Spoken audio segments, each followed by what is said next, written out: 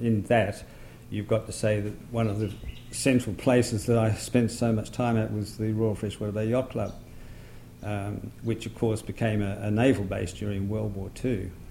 It was quite a change to see all of those changes brought about by having the Navy actually. Initially, I think they called themselves the RANVR, the Royal Australian Naval Volunteer Reserve, and they commandeered all of the recently built substantial launches to be used for patrolling purposes off the coast of Western Australia. They had, some of them had machine guns fitted to them. Basically, all of them had depth charges fixed on the stern of them.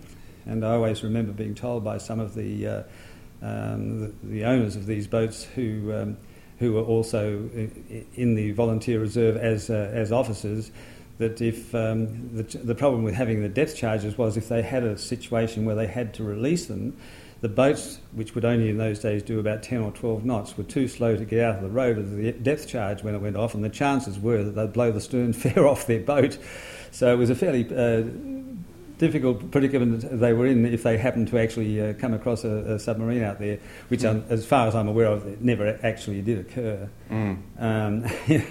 But the interesting thing about it was, of course, the whole of the river became something which was largely used for the purposes of the American flying boats, which were stationed in Pelican Point, and used to fly out over our place very often every morning. Our place being built sort of just off the river in Mosman Park was a place that many of these flying boats would either come in to land over or take off over in the early hours of the morning. So it was, so we were, and of course we were not allowed in the areas of the water where these flying boats were actually taking off from. So it was just the knowing and that something was going on all the time with these planes constantly passing overhead.